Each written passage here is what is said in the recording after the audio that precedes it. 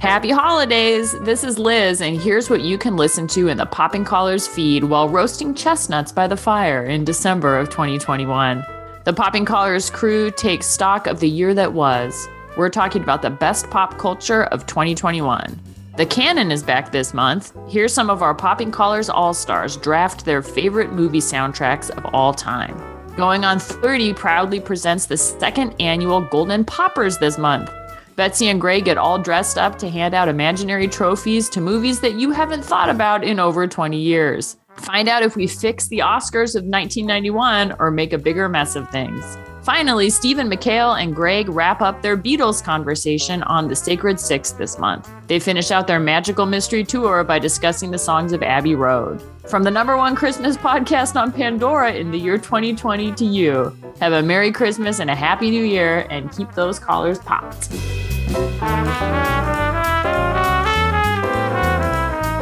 Hello, this is Chris Arnold, and I was the guest on episode 1 of Popping Collars. Hello, this is Shayna Watson, ordained priest serving at St. James Episcopal Church in Lancaster, Pennsylvania. I'm John White. I'm the podcast editor at Episcopal Cafe. Hi there. This is Reverend Eric Metoyer from the Episcopal Diocese of California. This is Kyle Goodman, the lead pastor of Alamance Presbyterian Church. Hi, I'm Richard Lindsay, the godfather of Popping Collars. Hello, I am Holly McHale Larson, pastor at St. Paul Lutheran Church in Oakland. Hi there, this is the Reverend Martin Elford from Grace Memorial Episcopal Church in beautiful Portland, Oregon, and you are listening. And you are listening to. And you are listening to. And you're listening to. You are listening to. And you are listening to. And you're listening to Popping Collars. Popping Colors. Popping Collars. Popping Collars. Popping Collars. Popping Collars. Popping Collars. And this is Popping Collars.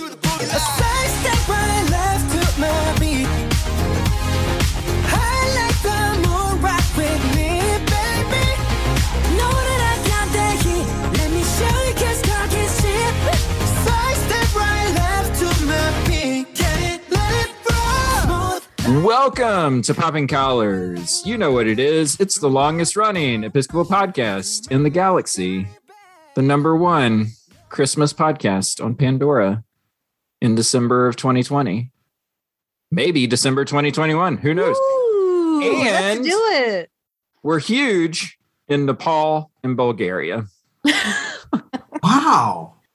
I'm your host. My name is Greg Knight. I am the associate for Christian formation at the Church of Bethesda by the Sea in Palm Beach, Florida. With me are my co-hosts.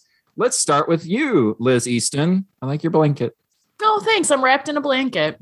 And listeners of the show should also know I'm wearing my quarantine sweater for like the third year in a row. You promised to burn, but I guess the pandemic isn't over. The pandemic's not over. I'll burn it when the pandemic. I'm not quite sure when you're going to burn this thing. Yeah, it's going to be a while.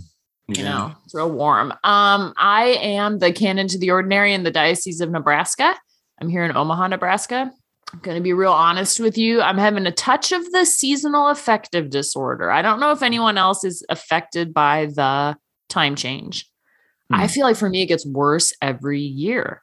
So I'm hitting the vitamin D, trying to walk in the sunshine during the day. And I don't like it. I don't like that it is dark before I leave the office at night. It's a bummer. You're like an anti-vampire. I am. Yeah, exactly. I'm the very opposite of a vampire. Yeah, it's true. It's good to have that affirmation. I've always wondered. You've been concerned. I've never been quite sure. She's not a vampire. Yeah. Yeah.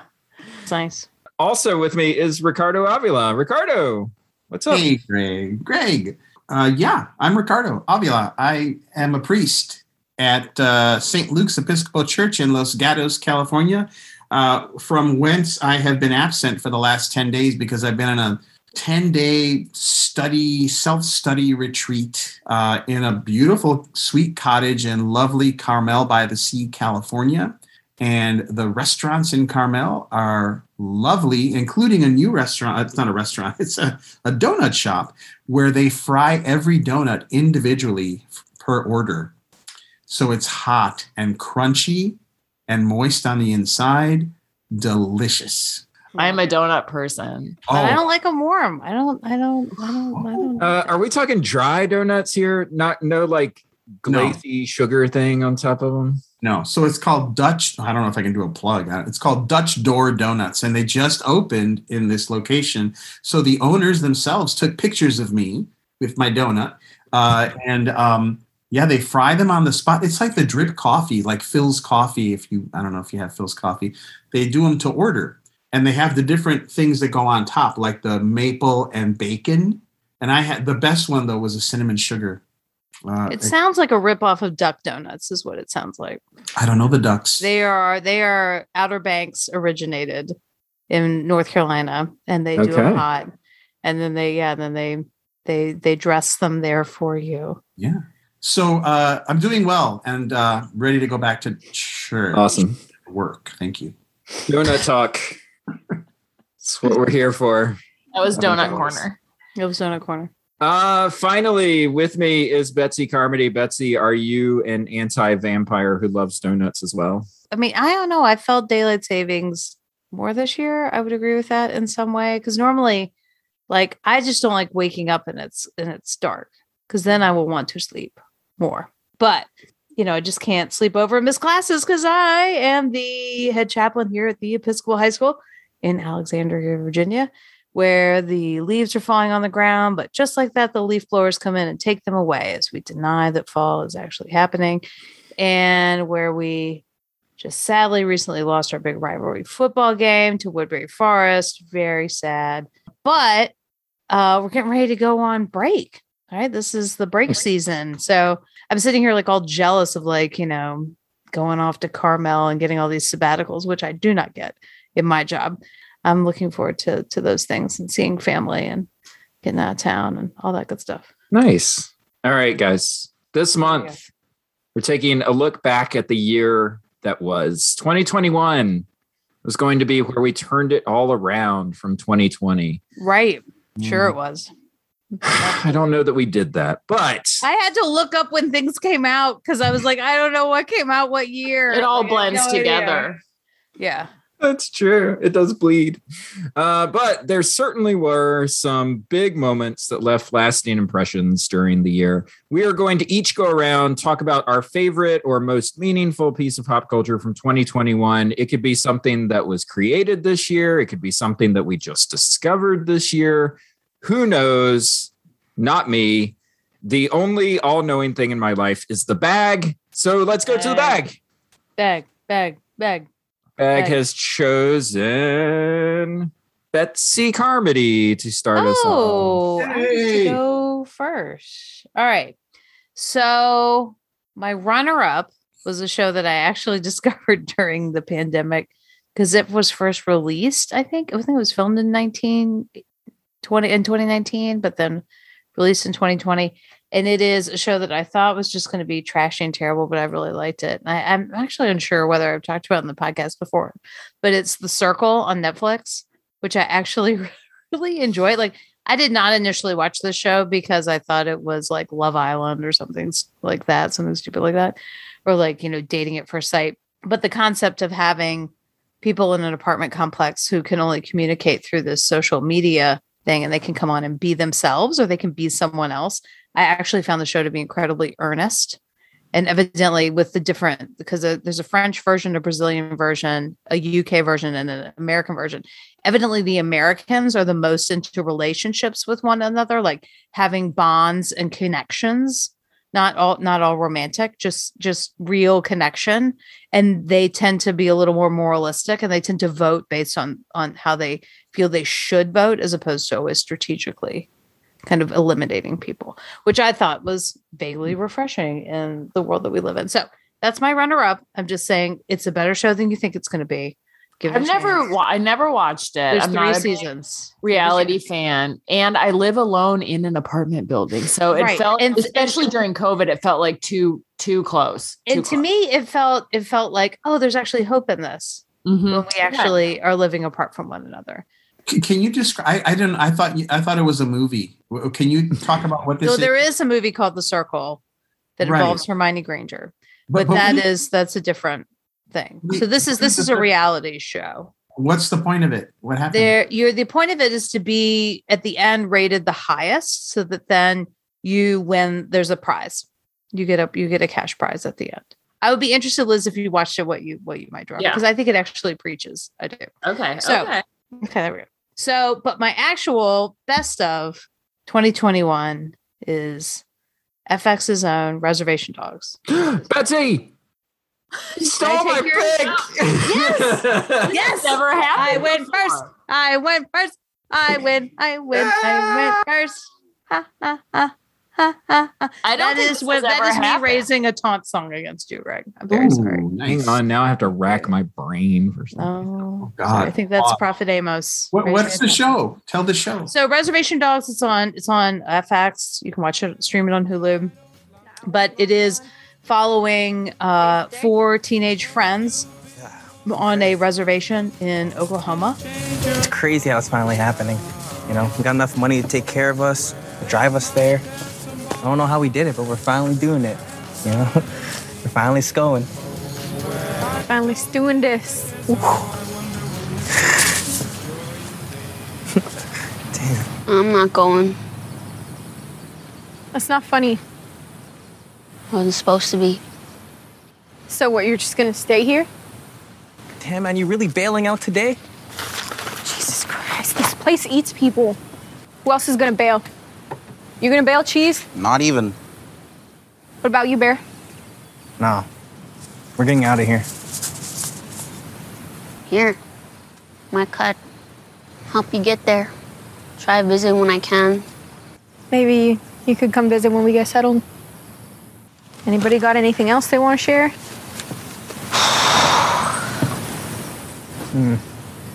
What? I've been meaning to tell you guys this. I've been seeing the spirit for a while now. You mean like dating a spirit? Oh, man, I'm not dating no spirit.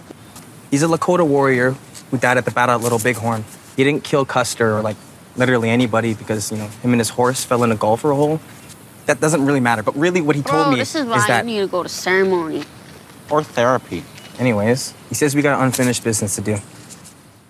And it's kind of about reservation life and the smaller ins and outs of that life and the youthful wanting to escape and to leave and to, you know, they always go, we're going to go to California, but it's a comedy and just the folks that are involved in the creation of it. It really is just, it's just amazing. Sterling Harjo and others who have Taika Waititi helps as a writer and creator on the show. Sydney Freeland is one of the writers. Tommy Pico. There's just a bunch of wonderful people who are into kind of telling the stories of modern reservation life and what that looks like. And in the wake of the death of their friend, kind of what is the story for these 4 young people? But then you kind of dip into other people's stories. We'll dip into the reservation sheriff's story, and we'll dip into, you know, a grandma that we meet at the health clinic, and we'll dip. So it's just kind of how parts of life work. And I don't know reservation life, and so having somebody, I've touched it in some places like the Rosebud Reservation in South Dakota, or spending time with indigenous young people in Alaska, but this is very different, and the kind of invitation in and the humor in it. That there's this warrior apparition that shows up every now and then to kind of really buck up one of our main characters, and he's kind of a mess. Like it's all very interesting. Greg, what you have some opinions? Oh my gosh, a lot. 2 things that I will say though. One is that this is a show about people hanging out with each other, and I never really realized until like I was watching the show. That's my speed. I love watching things where people just kind of hang out with each other. That's awesome. It's great.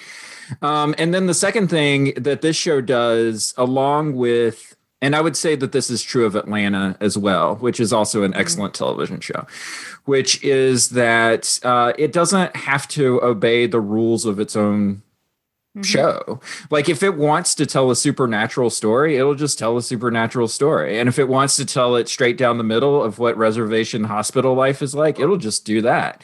Like it has no allegiances to like any kind of format or genre or anything like that. It'll just do whatever the show needs to do in order to move the characters forward. And it's fabulous because you just don't know what you're going to get from episode to episode. But what you do know that you're going to get are groups of people who love each other, fight with each other, support each other, are living, in Oklahoma together, wanting to get out together. Like, it's just a good, solid hang show with your friends. And that's, it's absolutely far and away the best thing that I saw all year. Yeah. Well, and just the cast of Indigenous actors and performers are simply amazing. They're all four of the young people are great, but I particularly love Paulina Alexis, who plays Willie Jack, and Lane Factor, who plays Cheese. Yeah, I think it also, often when you go immerse yourself in another world, and especially a world that struggles with poverty and has to deal with all these relationships with governmental entities and all, the issues that Indigenous people have been talking about. I mean, all the way to very tragic ways that, and horrible murder at these boarding schools, that it blows apart this idea of like, oh, well, aren't they just happy in spite of their circumstances? Aren't they just kind of these happy, struggling people, and it's like, no, they know, and they've known for a long time that they're treated differently than other people, that is a different life for them, and that they are yearning for something different. So there's my pick. Wow. Reservation Dogs. Can you watch it on Hulu, or where can you see it? Hulu, yes. It's an FX show, and they have a dealio with Hulu. Okay. I actually fell for that whole Reservoir Dogs connection. I thought it was like going to be a really violent show. So I didn't even think about it. It's like, oh my God, it's like murder, violent show on reservations with a gang or something. But no, it's kids stealing a chip truck in episode 1. So there you go. Get ready. Yeah. Nice. Speaking of chips. Good segue. It better not be my letter. Oh, thank God. It's Liz. Oh, okay. So, Liz, you go ahead and talk, and I'm going to research what I can talk about. Start Googling. Like you, Betsy, time runs together in the last 2 years. So I didn't search back too far in my history because I knew that I just wouldn't remember. Like, was it 2020? Was it 2021? So instead, I'm going to do a show that just ended. So it was my best of because I just watched it. And that is also on FX, American Crime Story Impeachment, which I think was a sleeper show because it's not streaming anywhere. I had to buy it. Like, I spent $2.99 an episode to watch this whole show, but it's so obviously this is the maker. He's done now. I think this is the 3rd season of American Crime Story. The first one was about the O.J. Simpson trial, which was fantastic. Really great cultural critique. Enough time has passed that you could kind of watch it with this more distance, I think, than what we had at the time. Then he did a series on Gianni Versace's murder, which I only watched a couple episodes of. It didn't grab me for some reason. And then this is about the Clinton impeachment and the Monica Lewinsky, I guess I will use the word scandal. Would be the word that they would use, but it's a really fantastic retelling that I think is pretty true. Like, there's been a lot of fact checking that's come out about it. Pretty true to what happened, and largely tells the story from the perspective of the women who were most impacted by these events. So Monica Lewinsky, Linda Tripp, Paula Jones, and then a little bit of Hillary Clinton. And I just felt like it was important to watch. I think after there was a little bit of a reckoning, and I don't think that we've done maybe as much as we need to after Me Too, of looking back over our shoulders, I'll say specifically as liberals, about how those events were handled, knowing what we know now. So, like, Bill Clinton is trash, basically. And at the time, You had like Gloria Steinem, holding press conferences saying, hey, listen, people are entitled to have their own sex lives and like, let's not throw stones here.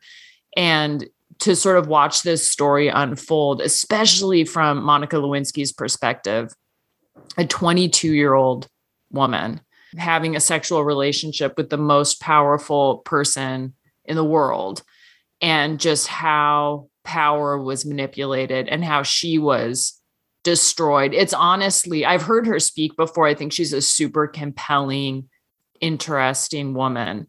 It's amazing that she survived. Like, it is amazing that she lived through that. The way that she was treated. She considers herself patient zero in internet shaming, like shame culture. Wow.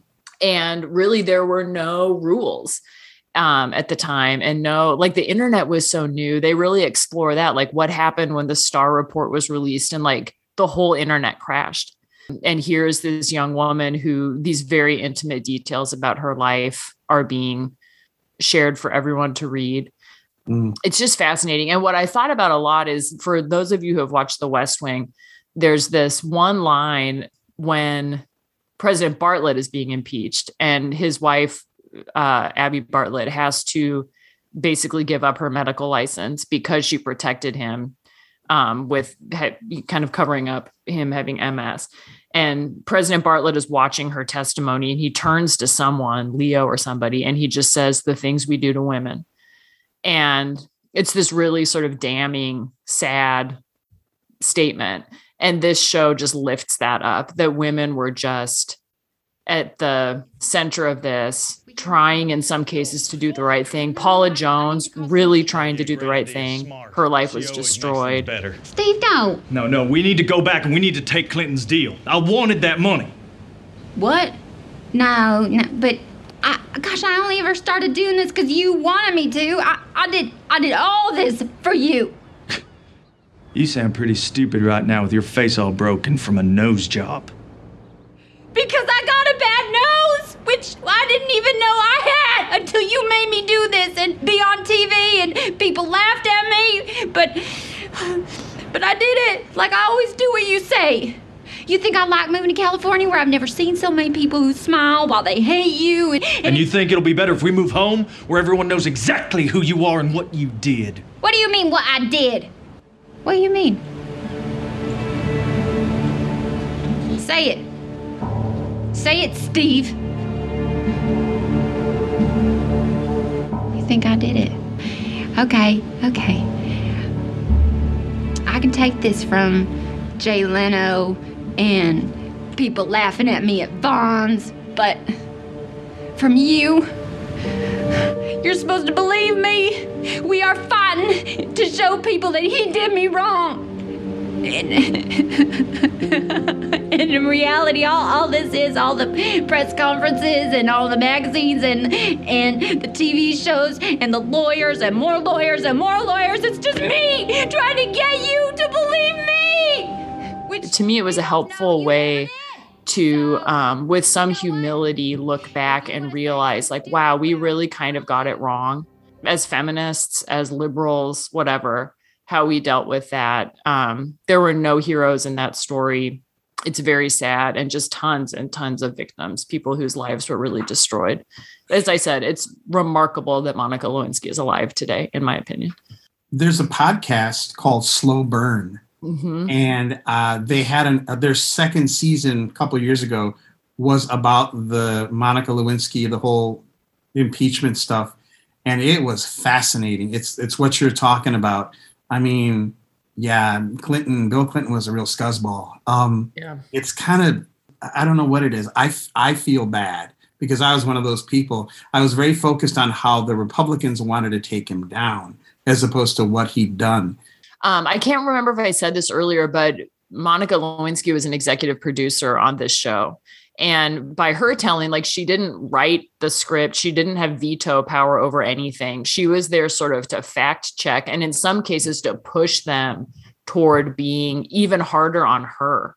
Like there are some stories that now have become really famous, like her flashing her underwear to the president and they didn't want to include that because they were like, look, we don't need to do that. And she's like, no, we do. That is a very important part of the story. Like, I do need you to show that. And to just think how like, I hope that for her, there was an element of like, redemption is probably too strong of a word, but maybe processing all these years later. I hope that she found some peace being able to participate in telling her story when she did not have any agency, or very little agency when she was going through it. She was pushed through this gauntlet that was so destructive. Yeah. And then, only to know that this was a real serialized predatory behavior in the most powerful man in the world. When you watch it, and we've heard, the rhetoric around like the Clinton machine. Did you feel that? Or was it more the Democrats wanting to protect, and it wasn't actually something centered on them and that looking at their his legacy or whatever we're trying to protect? Yeah. Here? I've been to the Clinton library too, which was really interesting to sort of think about. The Clintons have both spoken recently in interviews way more transparently about what that experience was like for them as a couple. And in the show, there were some really heartbreaking scenes that felt very truthful to me, that outside of like the public nature of this, you could have picked up the conversations they were having and put it in the bedroom of any couple that was struggling with infidelity. And that helped me feel more compassion for them. It was really raw and fierce. And there was a sense of them really loving each other and being devoted to each other as partners. Yes, in a marriage, but also partners in this other thing, which that was sort of creepy. Like the ways that they both colluded in, maintaining that structure for them, that they're powerful people who have sort of a mission of public service that they wanted to protect. But then they also had this marriage within it. Edie Falco plays Hillary Clinton, and she is tremendous. It's not the guy who Clive Owen plays Bill Clinton, and he is like doing a Clinton impersonation, which is pretty good. But Edie Falco is not doing a Hillary Clinton impersonation, and her acting is like incredible. And the whole show ends with his impeachment, and it ends pretty suddenly. Like, I didn't know it was the last episode until I looked it up. Woo. Thank you, Liz. Yeah. So back to the bag. And I promise I'm not making this up. The bag has chosen Ricardo. I promise I'm not picking everybody else's chips so that I can think of something. Because I stole yours. What if Ricardo picks the one that was your second? That would be amazing. That would be awesome. Yeah. It would be incredible. So let's see what happens as Ricardo presents his best of 2021. 2021. Yeah. Yes. Right? Is that what you said? That's the year. Yeah, 2021. Yes. Yeah. I heard 2020. Oh, God. Wait, I thought you were just picking the year itself, Ricardo. It's just like, wow. Like mic drop. Very ambitious. Bold choice. It was so good. I picked the entire year. No, as a matter of fact, I think I kind of screwed up the assignment. I mean, I did and I didn't, technically. This was something that happened, I experienced in 2021, but it is not a 2021 thing at all. In fact, I was trying to think, God, I should think of something else. I should do something else as we were talking. I don't think I've watched any 2021 show. Like, I'm watching The Golden Girls. You just watched Midnight Mass. I did not finish Midnight Mass, and it's not a best of. I know. I'm just saying, you watched something in 2021. That's true. The worst for Ricardo. I got to say, watching Midnight Mass makes me not want to experience 2021 any further. Anyway, I'm a little, I've read things, I've seen some things, but none of it is recent. I guess I'm old-fashioned that way. So here's what I did. My pick, and I promise it's not going to be yours, Greg. So I'm going to see if I can spin some gold out of this flax. Is Leonard Cohen. Oh my gosh. Oh no! You took it again. Unbelievable. I will make my case. I think it feels a little right now. I'll just throw in a quick Zach Morris timeout here, Ricardo, and say that Betsy and I just talked about Leonard Cohen for like 15 minutes on a recent podcast that we did. So Leonard Cohen is having a moment on the Popping Collars. When did we talk about Leonard Cohen? For our Pump Up the Volume episode. Oh. Yeah. Okay. Was he in that movie? Two songs. Really? Wow. Okay, then. Yeah. In the heart of Gen X. Holy moly. All right. So let me just. My favorite thing of 2021, hands down, was re-experiencing the music of Leonard Cohen.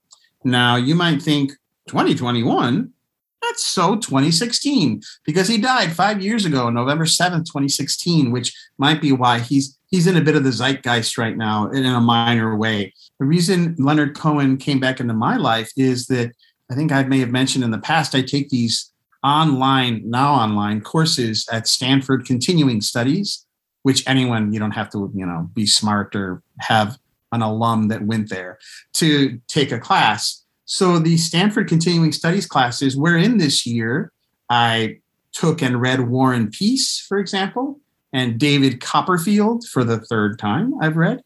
And but Leonard Cohen, there was a class on Leonard Cohen offered through Stanford Continuing Studies. Oddly enough, the professor was from UC Berkeley, but there we are. His name is Tim Hampton, and he's actually just published a book on the works of Bob Dylan and had taught a class on Dylan, all of which is really very boomer sounding. But Leonard Cohen is awesome. And if you don't know Leonard Cohen, you probably won't listen to me say this and follow up on it, but you need to learn his music. He's phenomenal.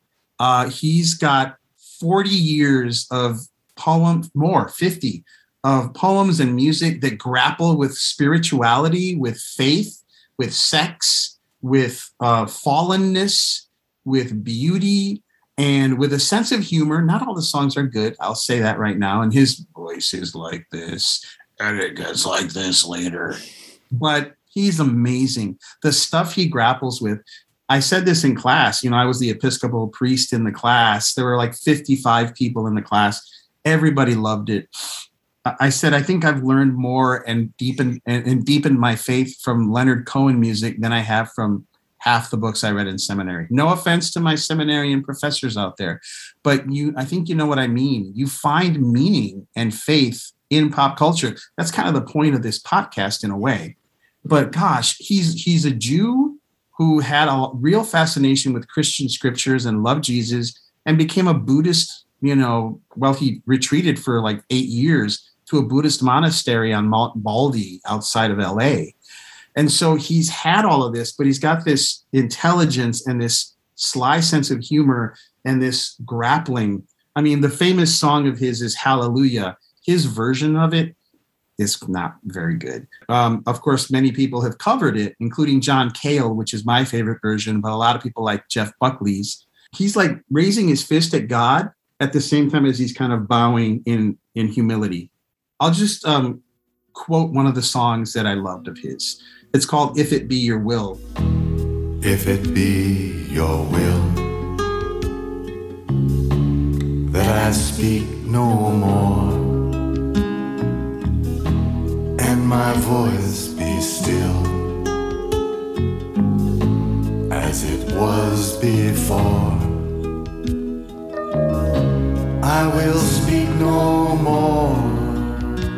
I shall abide until I am spoken for. If it be your will.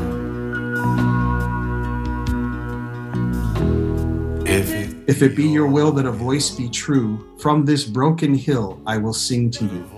From this broken hill all your praises they shall ring, if it be your will to let me sing. From this broken hill all your praises they shall ring, if it be your will to let me sing. If it be your will, if there is a choice, let the rivers fill, let the hills rejoice. Let your mercy spill on all these burning hearts in hell, if it be your will to make us well. And draw us near and bind us tight, all your children here in their rags of light, in our rags of light, all dressed to kill, and end this night, if it be your will. That's a prayer. Yeah. It's a psalm.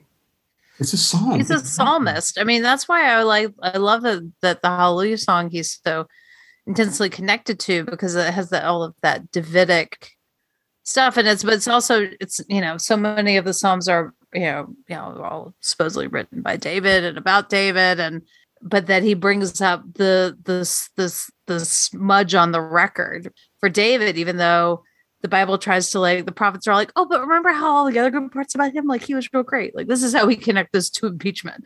But that he goes for that vulnerable moment, that time of mistake. So I think he was a person who lived very much in his own humanity, and to live in the human experience is to see the flaws, and that there's beauty in that, while at the same time regret. Mm-hmm. The line in Hallelujah, it's the holy or the broken Hallelujah. It's like at a funeral, if you conduct a funeral or a memorial service, I think it's during the commendation of the ashes of the body. He says, all we go down to the dust, yet even at the grave we make our song. Alleluia, alleluia, alleluia. I love getting to say that part. And I think about that song. Mm-hmm. And I think about that's sort of him in a nutshell. We're going to say, praise God, even as we are dead or dying. So Leonard Cohen, not from 2021, but certainly eternal and timeless. And I guarantee if you give it the amount of time it deserves, you will come away changed. Nice. All right. I wonder whose turn it is. Yes. Nobody's. I think we're all done. Let's wrap it up. Went. Are we all? Is that it? Time to do the outro? Remember I went first. I talked about I remember that. So the baggage shows me last, thank goodness, because it gave me time to remember that I watched another great show this year, and that was Mayor of Easttown. Oh, that was my run. That was a great show. That's a great show. Yeah. All right. So are you guys are Kate Winslet people? How far back do you guys go with Kate Winslet? I just rewatched Titanic the other day. Titanic. Okay. Titanic. Yeah. Titanic. Well, and then what's the one? The Peter Jackson? Heavenly Creatures. Yes. Heavenly Creatures. I saw that. I did not see that. So I came to Kate Winslet late in life. I want to say maybe Eternal Sunshine. Oh, was my Kate Winslet experience, my first Kate Winslet experience. And I guess pretty much what you need to know about Kate Winslet is that she's a phenomenal actor. She's just tremendous. You must be Drew's grandmother. Yes, Mayor. Nice to finally meet you. Have a seat. Appreciate you seeing me so early. Figured I'd catch you before all the sick kiddos show up. Smart. So, what can I help you with, Miss Sheehan? Well, it's Andrew. He's still doing the eye blinking thing. Oh, right. Well, like I mentioned to your ex-husband, tics are very common in young boys. Mm-hmm. Most grow out of them, and we normally don't treat them. Right. Yeah. I know. It's just his father, my son Kevin. I don't know how much you know. Well, he took his own life. It'd be 2 years in February. I'm so sorry. It's just my ex-husband and I were concerned that these tics, we don't know if it's a genes thing, if it's passed down. My son was like this as a young boy. I mean, he was normal. Then he started having tics, like the ones Drew's been showing, and... What was your son's diagnosis, Miss Sheehan? Oh, Jesus. God, I don't even... My ex-husband was in charge of keeping track of it all. There were so many over the years. At first, he was diagnosed with Tourette's, then pervasive developmental disorder. We were on the autism spectrum at one time. mood disorders. I can't even remember which ones. We fought about it all the time. The drugs, mostly. I was against medicating. I don't know that either of us were right. Dogs chasing our tails for a long time, you know? Right.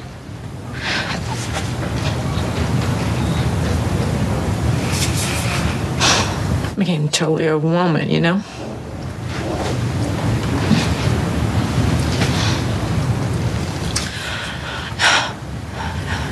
Not being able to figure him out. Sure. I understand. And, you know, if you haven't seen the show, it's a cop procedural. Think like Broadchurch. If you ever saw Broadchurch, it's a lot like that. It's, you know, sort of cop procedural, murder mystery. Kate Winslet's a detective in a small town and outside of Philadelphia. And, you know, a lot of times you watch shows like this, and especially because I compared it to Broadchurch, that's what's on my mind. You know, when that show was on, it's constantly trying to figure it out in my brain. Like, okay, so who would have done this and who was where? And at no time did I ever do that with Mare. And I think it had to do with the way that the story unfolded. I was more caught up in the characters of the show. I was more caught up in Mare. I was more caught up in Jean Smart, you know, the mom. I was more caught up in what Guy Pearce was doing when he would randomly pop up on the show. You know, I go out on a date with him. Yeah, there's some hot grown-up sex in. There was some adult sexual interaction on that show. Yes, by grown-up, I mean, but with grown-up humans with grown-up bodies. Like that was part of what made the show so sort of groundbreaking. Was like, oh, this is real people. This is what real people look like. That's right. And I think the thing that I appreciated the most, and I don't think that this is a spoiler, when the show hits its last episode, it builds up to a pretty dramatic cliffhanger, I would say. And you're kind when of it was the mayor really killed the person in the end. I'm kidding. He's not going to spoil it. He's not going to spoil it. I'm not going to spoil it. He's not going to spoil it, Ricardo. He's not going to spoil it. Because I know there's like a shocking ending or something. Yeah, he won't. Right. It's dramatically kind of building up to a dramatic kind of conclusion, and that conclusion happens early in the last episode. And then the last episode is basically just like, okay, so what do these people do with their lives moving forward? Right. So it never like builds up to that tension of like, okay, and bang, and that's the end. You know, it's just like, okay, and now we've got to figure out what else we need to do. And I got to tell you, the confidence that it takes to have a show like this and to say, you know what, that story's over, and now let's figure out what Mare's going to do. It's so brave. It's such a brave choice as a showrunner in today's day and age when everybody kind of wants immediate gratification from their pop culture. And this is just like, no, we're going to tell the story that we want to tell. And it's not, you thought it was about a murder mystery, and it's about this woman and what, you know, how is she going to live her life going forward from this incident? It reinforces for me how so much of our lives, you know, have these kind of big highs and big lows, but a lot of it is just us kind of figuring things out. A lot of my days are boring days where nothing really happens, but I wouldn't trade any of those days for anything. A lot of the journey that we're on isn't about hitting the high points. A lot of the journey that we're on is just kind of figuring out how we're going to walk up the stairs. Mare of Easttown. That's me. Loved it. One of the other things I loved about that show, and you sort of touched on it with like the everydayness and also the big moments, is I thought it showed really realistically how traumatic things can happen in our lives, and they are important, and we integrate them into our lives, and they're never totally resolved. Like, I feel like you don't see that a lot on television. Like in her, and again, this isn't a spoiler, Ricardo, but there's a thing that happened with her son. It's not a spoiler. It's just it's not a spoiler. It just is. It just is. It just is. So it shows the family sort of integrating that into their lives imperfectly, which felt really, really normal. And it also showed a part of America that we don't see that much in a way that doesn't feel exploitative. Like it was this sort of just like middle class, working class, Rust Belt town with real people inside of it. And that doesn't mean that they're Mayor's not stupid, right? Like just because she lives in a, in a very modest house with her mom, she's struggling to sort of she's not dumb. And that's the shorthand that can sometimes happen on shows like Totally. That. Was Kate Winslet the actress who won the best Oscar for the movie The Reader? Yes. Okay. She's great. Yeah. I mean, I knew that, but that's where we went. That's where we are. Oh my Lord. I get her confused with like Helena Bonham Carter and like one other actress. Really? Yeah, because British, right? The British women something. British women all look alike. They all look alike. You get her confused with Helen Mirren or no. Dame Judi Dench. Emma Thompson? Is you throwing Emma Thompson in there? No, she's no. Anyway. Okay, let's wrap this baby up. This has been our favorite. Oh, okay. Time out. Give it a second. Okay. I'm in my head about it now. Well, those are our favorite things of the year 2021, sometimes beyond. What are your favorite things from 2021? Email us, poppingcollarspodcast@gmail.com. Let us know your thoughts on the year that was. And in the meantime, you can find Popping Collars on the web at poppingcollarspodcast.com. You can subscribe to our show on your favorite podcast app so that you don't miss a single episode. You want to be like the folks in Bulgaria who are good subscribers. Love us. Yeah. Finally, you can find our show on episcopalcafe.com. We love episcopalcafe.com. We know you will as well. Check them out for all your Episcopal news needs in the year 2022 and beyond. And with that, that is Popping Collars for this time. Thank you, Betsy. Thank you, Liz. Thank you, Ricardo. We'll see you next time, and keep those collars popped. Pop, pop. Happy New Year. Woo. 2022. What's going on in Bulgaria? Why? What's happening? Who? I just can't imagine. Maybe a church. Like, why? I don't get it. I've stopped trying to make sense of it. Yeah. Universal appeal. Yeah.